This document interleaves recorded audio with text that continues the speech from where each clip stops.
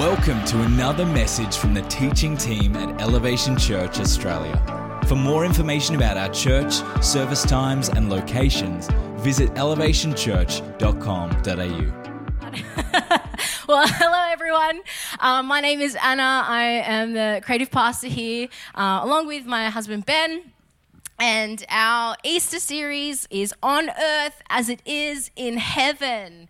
And, today is Palm Sunday. And if you're not sure what Palm Sunday is, well, you came to church, which is great because I'm going to talk about Palm Sunday. So in about 20 minutes' time, you should know what Palm Sunday is. But our main takeaway for this series is that we can understand that Jesus, he didn't just come to save humanity, but to establish his kingdom rule on earth. And I pray that as we go through this series, and even next weekend with our Passover gatherings, and we have our Good Friday and our Easter Sunday service, I pray that we as Christians, whether you've been walking with the Lord for not a long time or a very long time, that we would just be in wonder and awe of the majesty and might of Jesus Christ. So, Jesus, he's not just your friend. He's not just our fall guy who'll take the blame, who we can just, he'll happily do that time and time again. Jesus is king. And I'm going to talk about the day Jesus was inaugurated king in the scriptures. Come on, let's pray. Father God, I thank you, Lord. Thank you for today. We praise you and thank you that you are a loving God. And I just pray that as we dive into the scriptures today, that you would open up our hearts and open up our minds to the truth of your word. Speak to us, Lord. We are here, we are listening, we are ready to worship you as we read and as we study the scriptures today. In Jesus' name, amen. So let's go to Mark 11, verse 1. Also, notice how we've gotten rid of the big round semicircle? We've made a bit more room. We told the band, we're like, guys, you don't need that much space. Actually, it was more like they were telling me, Anna, you don't need that much space. I was like, okay. But yes, so I have like a spit guard here. So that's all right. It's all right that nobody's in the front row. That's okay. Here we go. Let's dive into the script. Just Jackie. Thanks, Jackie. You're taking it for everybody. We appreciate you, Jackie. All right, verse 1. Let's dive in. I'm reading in the ESV. Now, when they drew near to Jerusalem, to Bethphage and Bethany at the Mount of Olives, Jesus sent 2 of his disciples, and he said to them, "Go into the village in front of you, and immediately as you enter it, you will find a colt, a young donkey, tied on which no one has ever sat. Untie it and bring it. And if anyone says to you, 'Why are you doing this?' say, 'The Lord has need of it and will send it back here immediately.'" He's just borrowing the donkey. And they went away and found the colt tied at a door outside in the street, and they untied it. And some of those standing there said to them, "What are you doing untying the colt?" And they told them what Jesus had said, and they let him go. And they brought the colt to Jesus and threw their cloaks on it, and he sat on it. And many spread their cloaks on the road, and others spread leafy branches, palms, and they had cut from the fields. And those who went before and those who followed were shouting, "Hosanna! Blessed is he who comes in the name of the Lord. Blessed is the coming kingdom of our father David. Hosanna in the highest." Church, can you say Hosanna in the highest? Nice. I don't even have to ask you a second time. That was good. It had oomph. Good job. So up until this point, we've studied and we've recounted stories of Jesus performing many miracles over the past couple of weeks, months.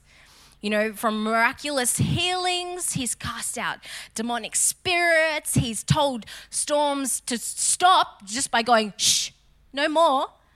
And he's done incredible things. So in the passage that we've just read in Mark, what's the miracle here? What's the ooh and ah moment? Was it the fact that they went to take a donkey and when they were asked, like, "What are you doing with my donkey?" They were like, "Jesus was going to borrow it." And they were like, "Okay, like, is that the ooh and ah moment?" They didn't have to fill out like a Hertz rental form or anything. The guy was just like, "Just take the donkey, go." But there is so much going on in this passage that we can just easily miss. There is so much going on when we consider the cultural climate, the context behind the scripture. So there are some amazing things to highlight that I'm going to highlight. You know, this is the first time, number one, this is the first time Jesus has allowed people to publicly praise him as the Messiah. He enters Jerusalem. This is a huge parade that is taking place for Jesus. You know, prior to this, whenever Jesus performed a miracle or did anything that only the Son of God could do, only someone who was sent by God could do, he would tell whoever was with him, whoever had just witnessed healing or people coming back to life or whatever, he would be like, don't tell nobody what you saw. He told them to keep it to himself. And some of them did. Some of them, they were so ecstatic about what they had just witnessed and experienced, they would run back to town and blab, everybody, I'm healed. And then what would we see in the scriptures? The crowds would come because they wanted to see the healer. So this is the first time Jesus allowed people to publicly praise him as Messiah. The second is the crowd treated him as king and Messiah. In 2 Kings 9:13, it says, Then in haste, every man of them took his garment and put it under him on the bare steps, and they blew the trumpet and proclaimed, Jehu is king.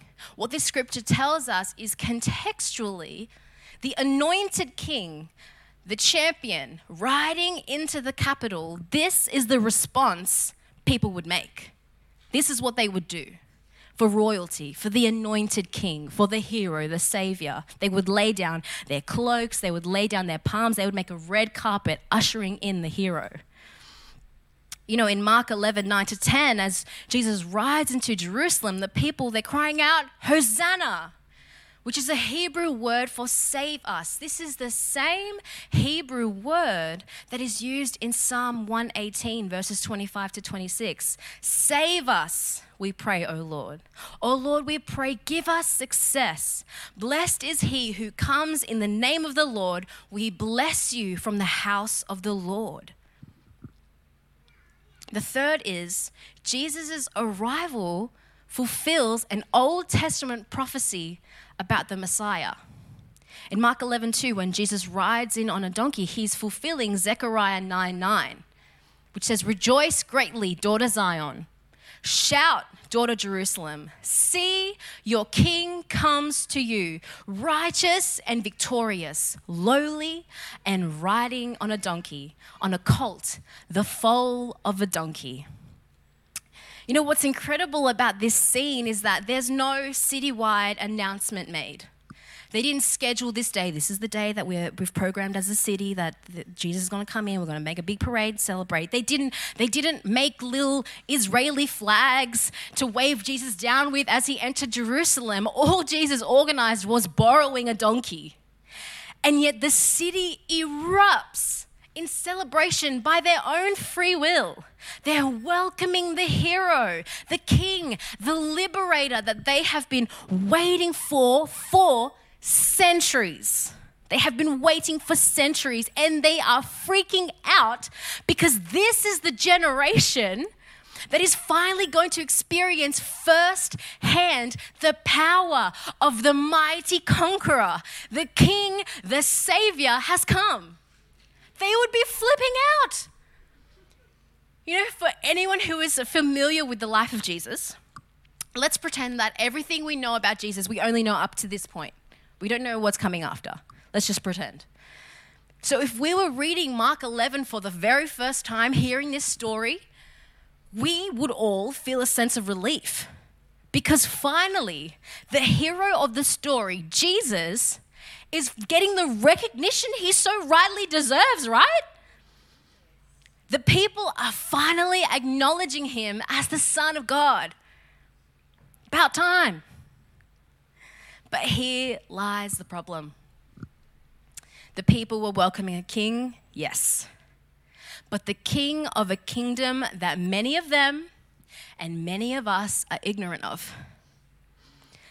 See, the people of Jerusalem, they were heralding a king in the hopes of returning Israel to its former glory, to its heyday, when they were large and in charge. They were crying out, "Save us, Hosanna!"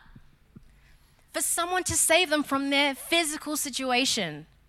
A political leader, maybe even a violent social reformer that just had the gall, the boldness to be able to overthrow and take on the oppressors of their time, which was the Roman Empire.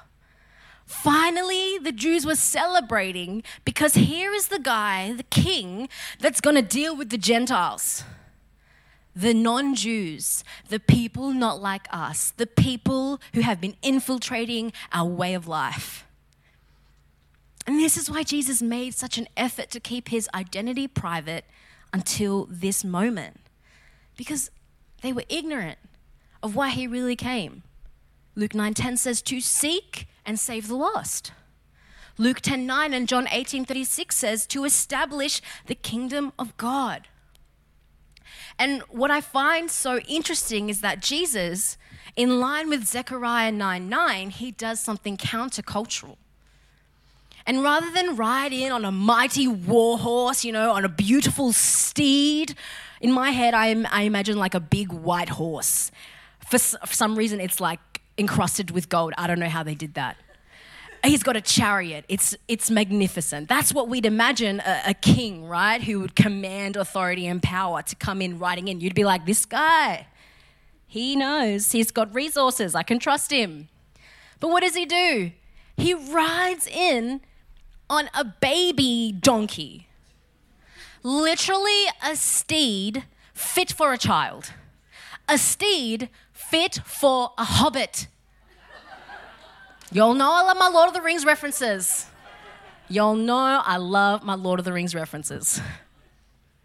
But the prophecy had it written so plainly.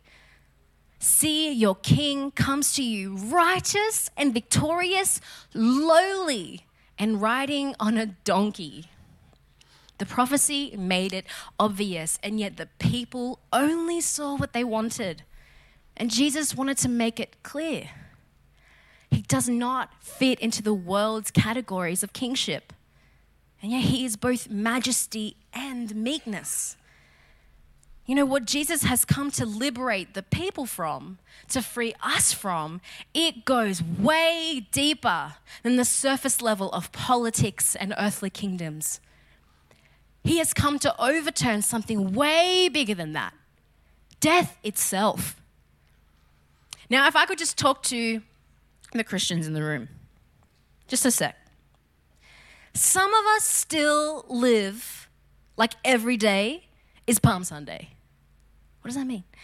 We cry out to Jesus, Hosanna, save me, which, let me make it clear, is not a bad thing to do. It is absolutely not a bad. It's a very, very good thing to do, to cry out to Jesus when you're in need.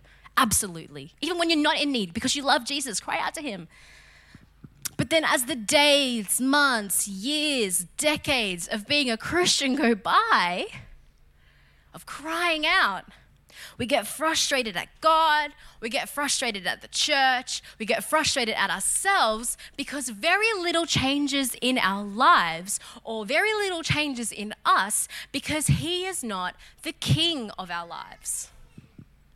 We cry out desperately for salvation, but we refuse to walk, live, and abide under his kingship. We refuse to change and actually follow after Jesus.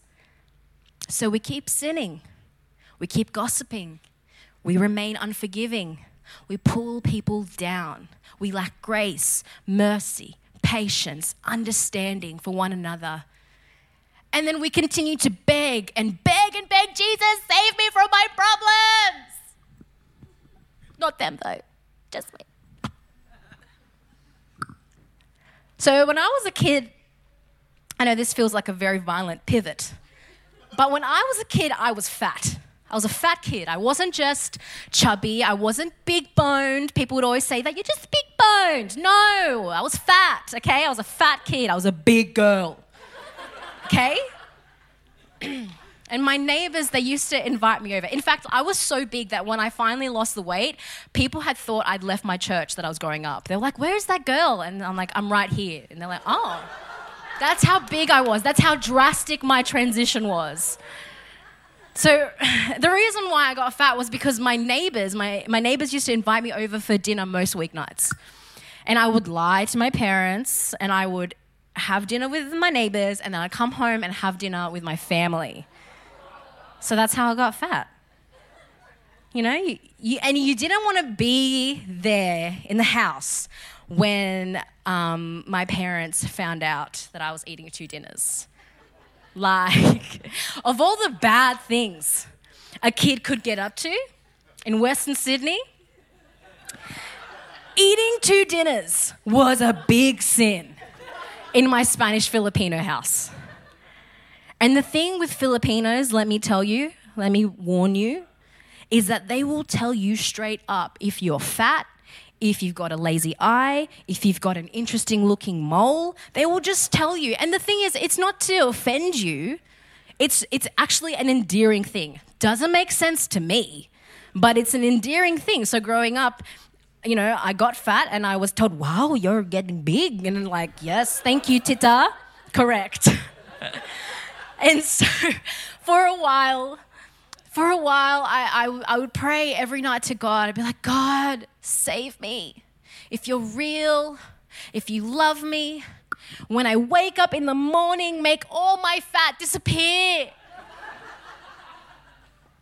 And there was no fat-burning miracles that occurred overnight. No divine lipo. And it didn't matter how much I prayed to God to save me from my oppressive fat. It's oppressing me. Because I refused to change. I wanted to keep eating 2 dinners. So I remained the same. And in a very similar way, we can pray and beg God to save us from our physical problems, our earthly problems, and He might miraculously answer your prayers. I have no doubt in my mind that God can perform those miracles. Absolutely. No doubt in my mind. But we cannot be disappointed if the prayers remain unanswered for as long as we refuse to change and follow in the way of Jesus. For Jesus to be our King, we have to follow in His way and His rule. If we allow Jesus to be our Savior, save me, and our King, John 1:14 says, and the Word became flesh. He's talking about Jesus. The Word became flesh. So if we'd allow the Word to transform our worldview, to transform us from the inside out, allow us to renew our minds, we will begin to see the world as Jesus sees it, on earth as it is in heaven. We will begin to respond to the world as Jesus would respond, on earth as it is in heaven. We will begin to understand His redemptive plan for you, for me, for everybody. Amen. 1 Peter 2:9 says, but you are a chosen people. Turn to your neighbor, say, you are chosen. Amen. You are a chosen people, a royal priesthood, a holy nation, God's special possession, that you may declare the praises of Him who called you out of darkness into His wonderful light. God has called us out of darkness into His wonderful light, into His kingdom, so that we can be a wonderful light unto others. So that through us and by the power of the Holy Spirit, our loved ones who don't know Jesus, who don't walk in the freedom that was bought for them, can experience the love of Christ. You know, I'm so encouraged by that video we just watched of the church in Ukraine. Here they are in the middle of a war zone. They've stayed behind. And what do? They're praising God, singing Raise a Hallelujah in Ukrainian. Just beautiful. And I love that these people have made the conscious decision to stay behind to serve those who are there. They have been activated in the midst of darkness to be a light unto others, to share the love of Christ with those around them. Just so encouraged and stirred by them. Here is another important thing about Palm Sunday. This day in the Jewish calendar was the day that families would go out and pick their lamb to be sacrificed for Passover. And if you don't know what Passover is, there is an excellent movie that I highly recommend. It's called Prince of Egypt. Yes, I know it's a kids' movie, okay, but for a kids' movie, if they got Whitney Houston and Mariah Carey singing the title track, it's a good movie. It's a good movie. That song just, I'm really tempted to just, but you know what? That's not what I'm here for today. I'm here to speak, not sing. But if you don't want to watch a kids' movie, you can just read the book of Exodus, okay? There's that option for you. But in summary, okay, over 1,000 years before the time of Jesus, the Israelites were enslaved in Egypt. And an Egyptian-raised but a Hebrew-born man named Moses, he's called by God to speak with Pharaoh, he's the king of Egypt, and demanding that they let the Israelites go. So Pharaoh refuses. And so God sends a series of plagues throughout Egypt. And then in Exodus 12, God's justice is enacted in one final plague that would impact every firstborn, regardless of ethnicity. And so in order to be spared by this final plague, every family was required to sacrifice a perfect lamb, a lamb with no blemish or fault. They would have a feast, thanksgiving to God. And then with the blood of the lamb, they would paint their doorposts as a sign of faith. And those families who did that were spared by the final plague. And then following this, the Egyptians were like, well, get out of Egypt. And the Israelites were like, okay, and they left. And the Passover became a momentous commemoration of this incredible deliverance for Israel. And they still celebrate Passover to this day. In fact, we have the opportunity to celebrate it in life groups and in our homes this week. And there's links. There's a QR code you can scan for more information in the foyer. You can head to our church app for more information on how to recreate this experience at home and how to watch the teaching video and all that. But what the people of Jerusalem didn't realize on Palm Sunday, they didn't realize what they had done. The reason why Jesus had finally made known that he was the Messiah, the Savior, the Son of God, was because they had inadvertently just picked their Passover lamb. This is so ironic. This is not something we read at first glance, but we can only discover when we dig a little deeper in the scriptures. The people are heralding a king. They're crying out for salvation, crying out for Israel to be restored to her glory days. But that is not what Jesus entered Jerusalem for. They expected Jesus to be a new ruler of an earthly kingdom. But history teaches us time and time again that empires rise and fall.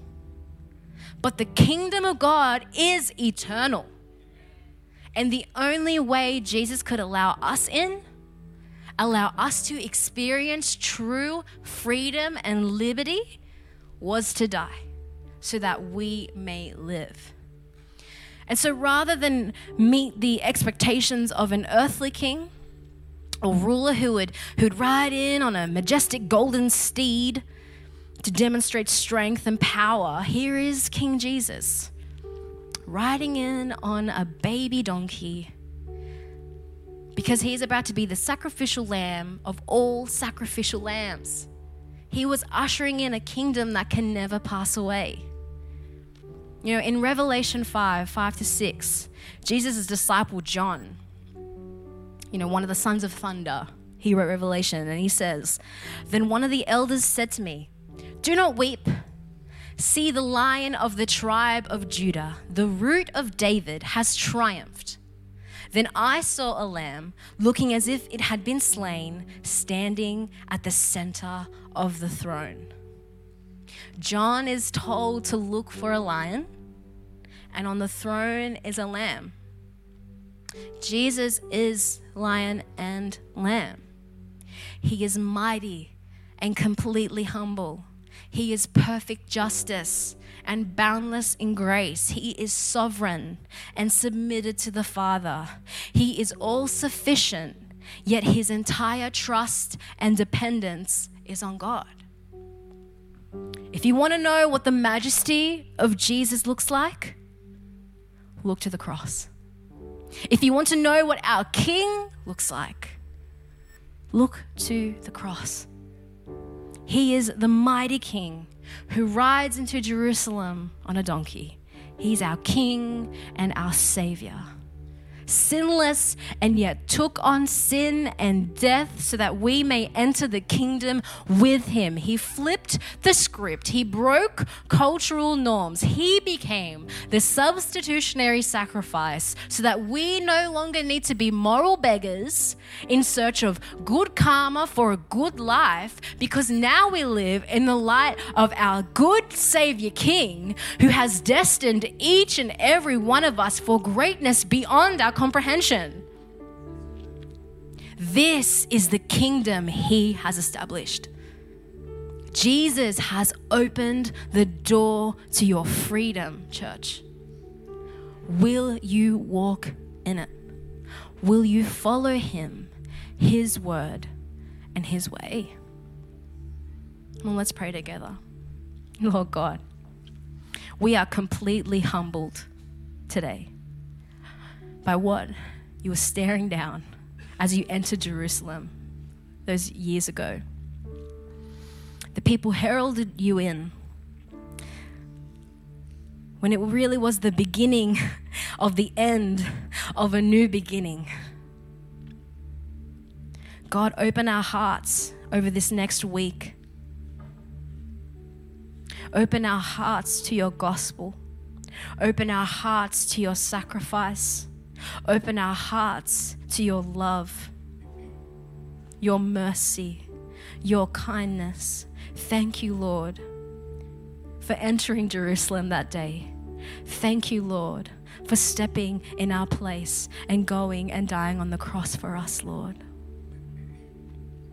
If you're here this morning and maybe Jesus is not your King, he's not your Savior, you don't know what it means to walk with him, but you'd like to.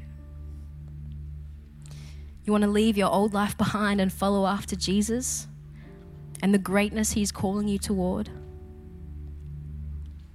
I'd love to invite you just to put your hand up, just so I know who I'm praying with while everyone's eyes are closed and heads bowed.